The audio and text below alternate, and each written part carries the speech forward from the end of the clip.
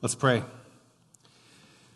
Father, as we approach your word, we just pray that you'd give us the humility to see ourselves as we are, needing this word.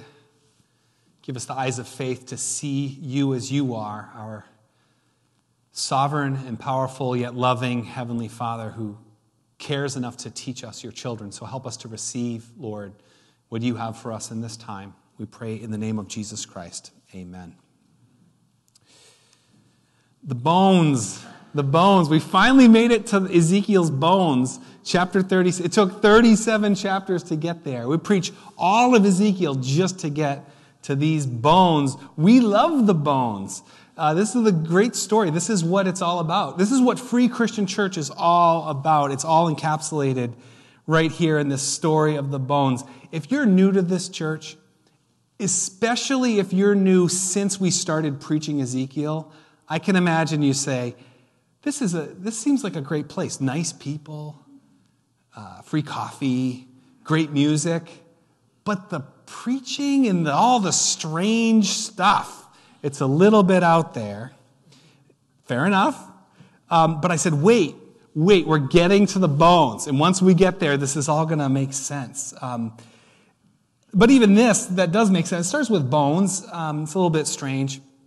I remember the first time I saw a dead body. I don't know if you remember. I was, when you first saw a dead body, I was a child. We were driving at night through New Hampshire. The car in front of us struck a pedestrian who was killed immediately. The body landed in front of our car. We stopped, and we had to stay there so that no one else would hit this person. And I was a little kid. I was in the back seat. I looked up over the hood of the car, and I could see this person's body, and they were just lying there. And it was very disturbing. And we didn't have cell phones then, so we had to wait quite some time in front of this body for help to come. And, it really stuck with me. And, over the years, especially due to the nature of my work as a pastor, I see dead bodies. I consider it actually a sacred privilege when I'm at a funeral with a family and there's a body present. Or sometimes I get to be in a hospital when somebody is breathing their last. And I consider that a gift from God to be with someone and with their body after they've died. These are powerful moments. But Ezekiel's vision, it doesn't start with bodies. It doesn't start with corpses. It starts with bones. And bones, at least with a body, so, when someone dies, it looks like maybe they're just sleeping. Or if you've seen a body and it almost looks as if it's moving or breathing, even though it's still, it's so close to life. Ezekiel's image is bones. It's a very stark image, not just a little bit dead, but long dead. And human bones are creepy in a different way. I remember the first time I saw human bones. I was at a museum, again, up in New Hampshire, and there was a case, and it had this human skeleton in it. It wasn't mummified, but it was somehow preserved. I don't remember why it was there, but I remember vividly seeing human bones and being really creeped out by it. And especially a human skull. When you see a human skull, or images of skulls, or people draw skulls on things, or you see it's kind of an image of death, it's a very dark kind of image. Why? It's because everybody knows that death is wrong, that death is an enemy. Deep down, we know it's not natural. People say, death is just natural. It's just part of life. No, death is not natural. We know that death is a result of the fall, that death is wrong. And we know death isn't right because of the way we respond to it. 3 common responses. One is that people ignore it. They don't want to think about death. They don't want to talk about it. They'll pretend like it just doesn't exist, and they go, keep busy and ignore that. Or secondly, people try to delay death as long as possible. So you and your doctor and your medication, your exercise, your specialized diet, whatever death is, when you turn 130, you'll deal with it then. But everything in your power to try to avoid death. But there's a third group of people, some of us, as they think about death, they find peace with God. And as you make peace with God, you find life, an eternal life. And that's life that death can't destroy. And it's not just for when that moment comes in the future, but when you experience that eternal life, you realize that it's a present reality that you bring with you everywhere you go. It's eternal life now. That's why we love the story of the bones, because it really does tell this story about how God brings life out of death. And the story of the bones is precious. We're actually going to sing about bones later. But it's not just Ezekiel's story, it's actually telling a bigger story, God's story. And in a sense, it's telling our story too. So that's kind of our outline this morning. Ezekiel's story, God's story, our story. So first, Ezekiel's story. So remember, and for those who haven't been around, we meet Ezekiel. The whole book starts. Ezekiel is an exile. He was a prisoner of war. He was from Jerusalem. He was taken captive in this first wave of exiles. He's in Babylon. It's his birthday, sitting by the river, just sitting there, and all of a sudden God gives him visions. God gives him a vision of God's glory. God gives him a vision of the people's rebellion against him. And God gives him messages to speak, messages to the other exiles and messages to the nations around. And they are difficult words. They're harsh words that Ezekiel is preaching. And we read all these up through in this long book in the Old Testament. We get to chapter 33, and there's somebody who has escaped Jerusalem. And he said, it's over. Ezekiel, Jerusalem has fallen. All of these terrible things, all the doom and gloom that Ezekiel had predicted came true.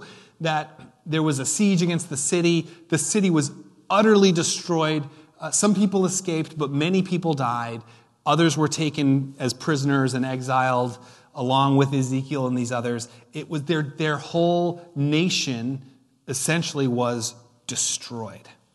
This is the lowest point. This is the worst case scenario, the bottom of the pit. But then in chapter 34, the message changes. In this very low point, God now brings a message of hope. And God says to these people whose lives and their nation has just been shattered, he said, I'm going to be your shepherd again. And just like a shepherd protects from enemies, I'm going to protect you from your enemies. And I'm going to deal with those other nations. Chapter 35 describes that.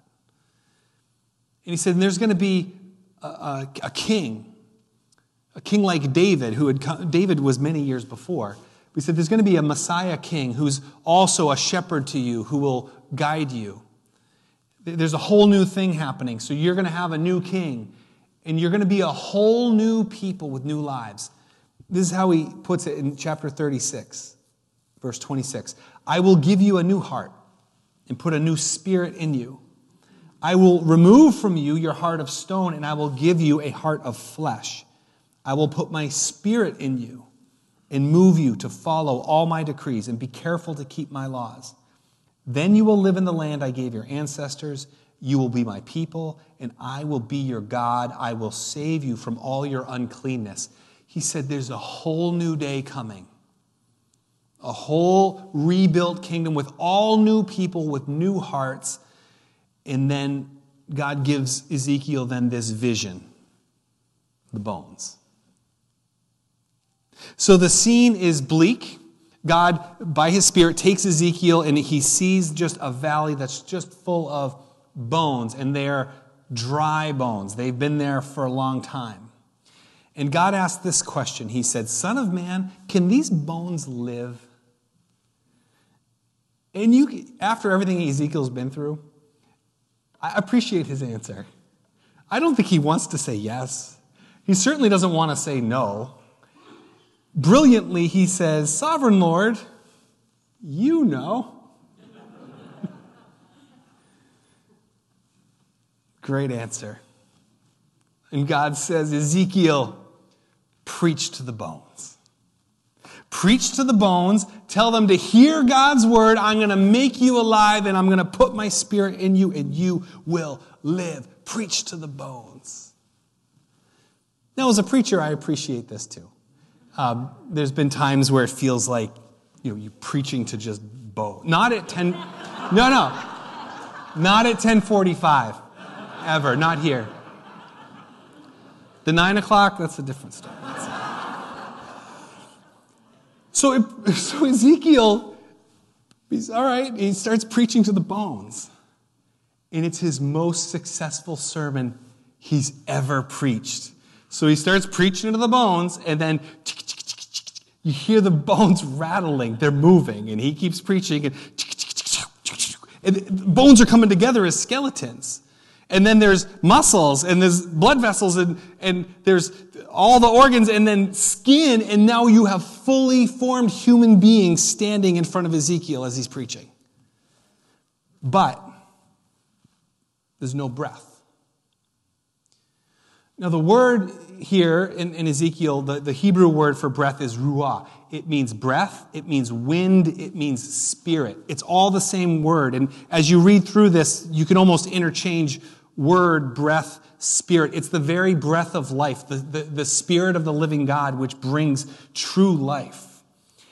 And it's not there. So God says, Ezekiel, preach to the breath, preach to the wind, call the wind from wherever it is, and it's going to come in and fill the people. And sure enough, Ezekiel preaches to the wind, and all of these bodies are filled with the Spirit of the living God, and they become truly alive. They stand up, the army of God standing there in the valley, a vast army.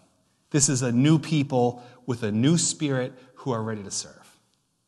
That's Ezekiel's story. That's what he saw.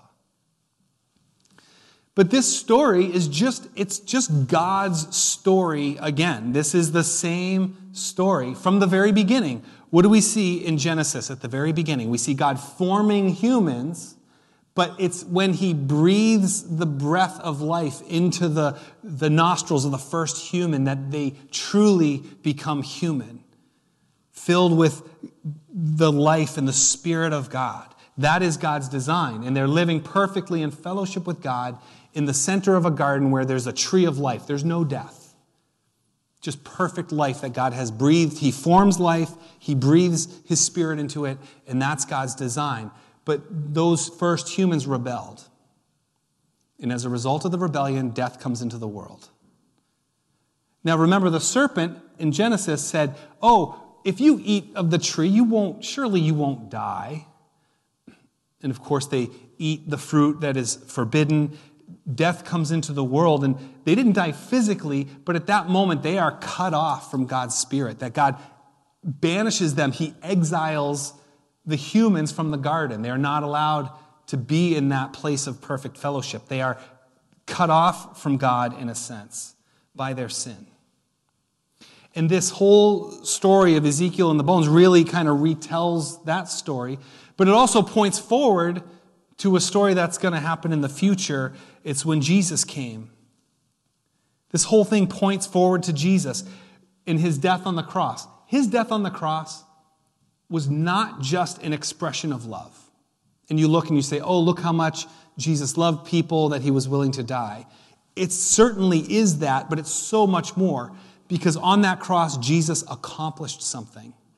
He took on himself the sin and the exile that we deserved. So on the cross, that we deserved, he took it on himself, such that he cries out, my God, why have you forsaken me? That Jesus is cut off from the Father. Jesus experiences the exile that we deserved. And just as the bones are lying in the valley for Ezekiel, Jesus, his body is laid in a tomb, dead. But just as the bones came back together and came to life, Jesus is raised to new life. And when Jesus is raised to new life, he appears to his disciples in John chapter 20. And what does he say to them? It says that he breathed on them and he said, receive the Holy Spirit. The breath of God to his people. And he said, I want you to wait, because my Holy Spirit's going to come to all who follow me. And so on the day of Pentecost, they're praying and they're waiting, and then there's a wind. The wind, the Spirit, the breath of God fills the place, and they are empowered and given new life by the same Spirit to live as God's people. In Jesus Christ, this new Spirit-filled Israel is really taking shape. That's God's story. Dry bones is the condition of every person, but in Christ there is new life for that which is spiritually dead by His Spirit. And the dead bones is a condition of every person, whether you realize it or not. You can be a fully formed human being, but spiritually dead and not even know it. Now, in Ezekiel's day, they knew it. Verse 11, God's saying, this is the people of Israel. They're saying, our bones are dried up, our hope is gone, we are cut off. They knew that they were dead and separated from God's presence, even though they were alive. They knew it until they were connected with God's life-giving Spirit. For us, whether you realize it or not, Ephesians 2, we are dead in our sins and transgressions apart from God. And the question then is, can such people live? The same question God asked Ezekiel. Can such people live? And Romans 5:8 says, God demonstrates His own love for us in this, that while we were yet sinners, while we were yet dead and separated in exile from God, Christ died for us to provide the way that we can receive His Spirit. It's not just His Spirit that helps us to know that we need to change and come alive. It's the Spirit that actually helps us to come alive and to change and to grow. It's the power to be made new. This is how God works. This is God's story. It's not a story of self-improvement. It's not a story of, we don't gather here as a church to just have a little more inspiration so that God can, push us along our journey or that we feel more encouraged. We are here as a people because God takes that which is completely dead and gives it completely new life. It's not just improvement. It's not just turning a new page. It's a whole new heart that we need. Nothing less than new life. That is God's story, and that's what we need. So that brings us to our story, to your story. Where does your story fit in this? Some of you today, do you know that you are cut off from God, that you are spiritually dead, that you need this new life? And if you sense that and you want it, you can receive it today. Today is the day of salvation. And I'm going to pray at the end of the service and give you an opportunity to pray and receive, to go today from death to life. Whether you're sitting at home or sitting here in this room, that can happen. For others of you, you might say, I'm not sure if that's me, or I'm not sure I'm ready yet, or I don't feel dead, or I'm not sure what this is. I encourage you to ask other people gathered here or people who've experienced it. Ask, have you gone from this death to life thing, from the bones to the spirit? Is that you? How did it happen? What did that feel like? When did it happen? How did you know? Ask as many Christians as you know that question. And people who have experienced that, be ready to tell your story. Because every follower of Jesus Christ has gone from death to life and the Spirit has come in. And hear those stories and learn from them, because it can be your story too. For those of you who have experienced this, the dry bones, and you've been made alive because of the work of Jesus Christ, you know that's your story. The great thing about this story, it's a story that just keeps going. This is a pattern now of how God works in the lives of people. Not only does He bring us from spiritual death to spiritual life, but He continues to fill us with His Spirit and refine us, and He does it again and again. So at any point or anywhere in your life where you feel dry and dead, we serve a God who loves to take those dead things and make them alive again. We serve a God who is in the work of restoring the world, and He's still working on you, and He's working in this world. God can bring life out of hopelessness. So if you ever feel despair, if you ever feel hopeless, remember that you are alive, that you are spiritually alive, connected to God, and that He's still at work, so that you can have hope for today and hope for all eternity.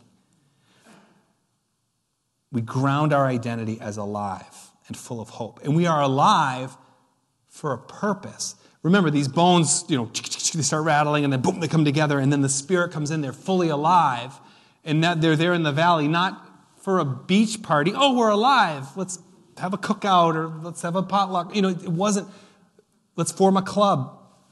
They were alive as an army, a vast army, that they had a purpose to serve the King. And we know that our lives, as we come alive, have purpose. That's why we spent so much time talking about shape. How has God shaped you? How has God's Spirit gifted you to be part of that army, to live your life on mission in the world to the places where God has called you? And that we will just continue to focus on that because we've had this Spirit now, and it's all His work. It's all His grace. But now we walk in that. Galatians 5 says it like this: since we live by the Spirit, let us keep in step with the Spirit. So we do the things that foster God, the work of God's Spirit. We humble ourselves, knowing that it's His work. We pray a lot. We pray in the Spirit on all occasions, as Scripture says. We are people who use the Word of God, the Bible, which is the sword of God's Spirit, as we walk in the Spirit, as we seek to keep in step with that Spirit. And we know that there are things in this world that are not of God's Spirit. And we turn from those things and we avoid those things. And we are people who are ready to respond to the prompting of God's Spirit. Even the gentlest whisper, we are people who are ready to respond and be obedient to the Spirit of God. Dry bones is the condition of every person, but in Jesus Christ, there is life for those who are spiritually dead. Let us pray. Father, I pray for anyone here who recognizes that they are cut off, that they are dry and dead apart from you. And I pray that right now in this moment, they would receive new life, that they would turn in faith to you, and that your Spirit would just fill and cleanse and bring that life, Lord. We thank you for Jesus, who took all of the exile, who took the death on himself, but was resurrected to new life, that we might experience something of that new life by faith in what he's done. God, none of us deserve it. None of us earn it, but by your grace, you give it freely, Lord. And I pray that new life would come in this moment. That faith would come. That life would come. And with it, hope. With it, purpose. And with it, a confidence that we are yours. That not even death can hold us, Lord. So I pray it would be. Lord, help us to walk in step with your Spirit. We pray in the name of Jesus Christ our Lord. Amen. Amen. The band's going to come up. We're going to sing. We're going to sing about the bones. We're going to continue to celebrate the God who brings life out of death. Amen.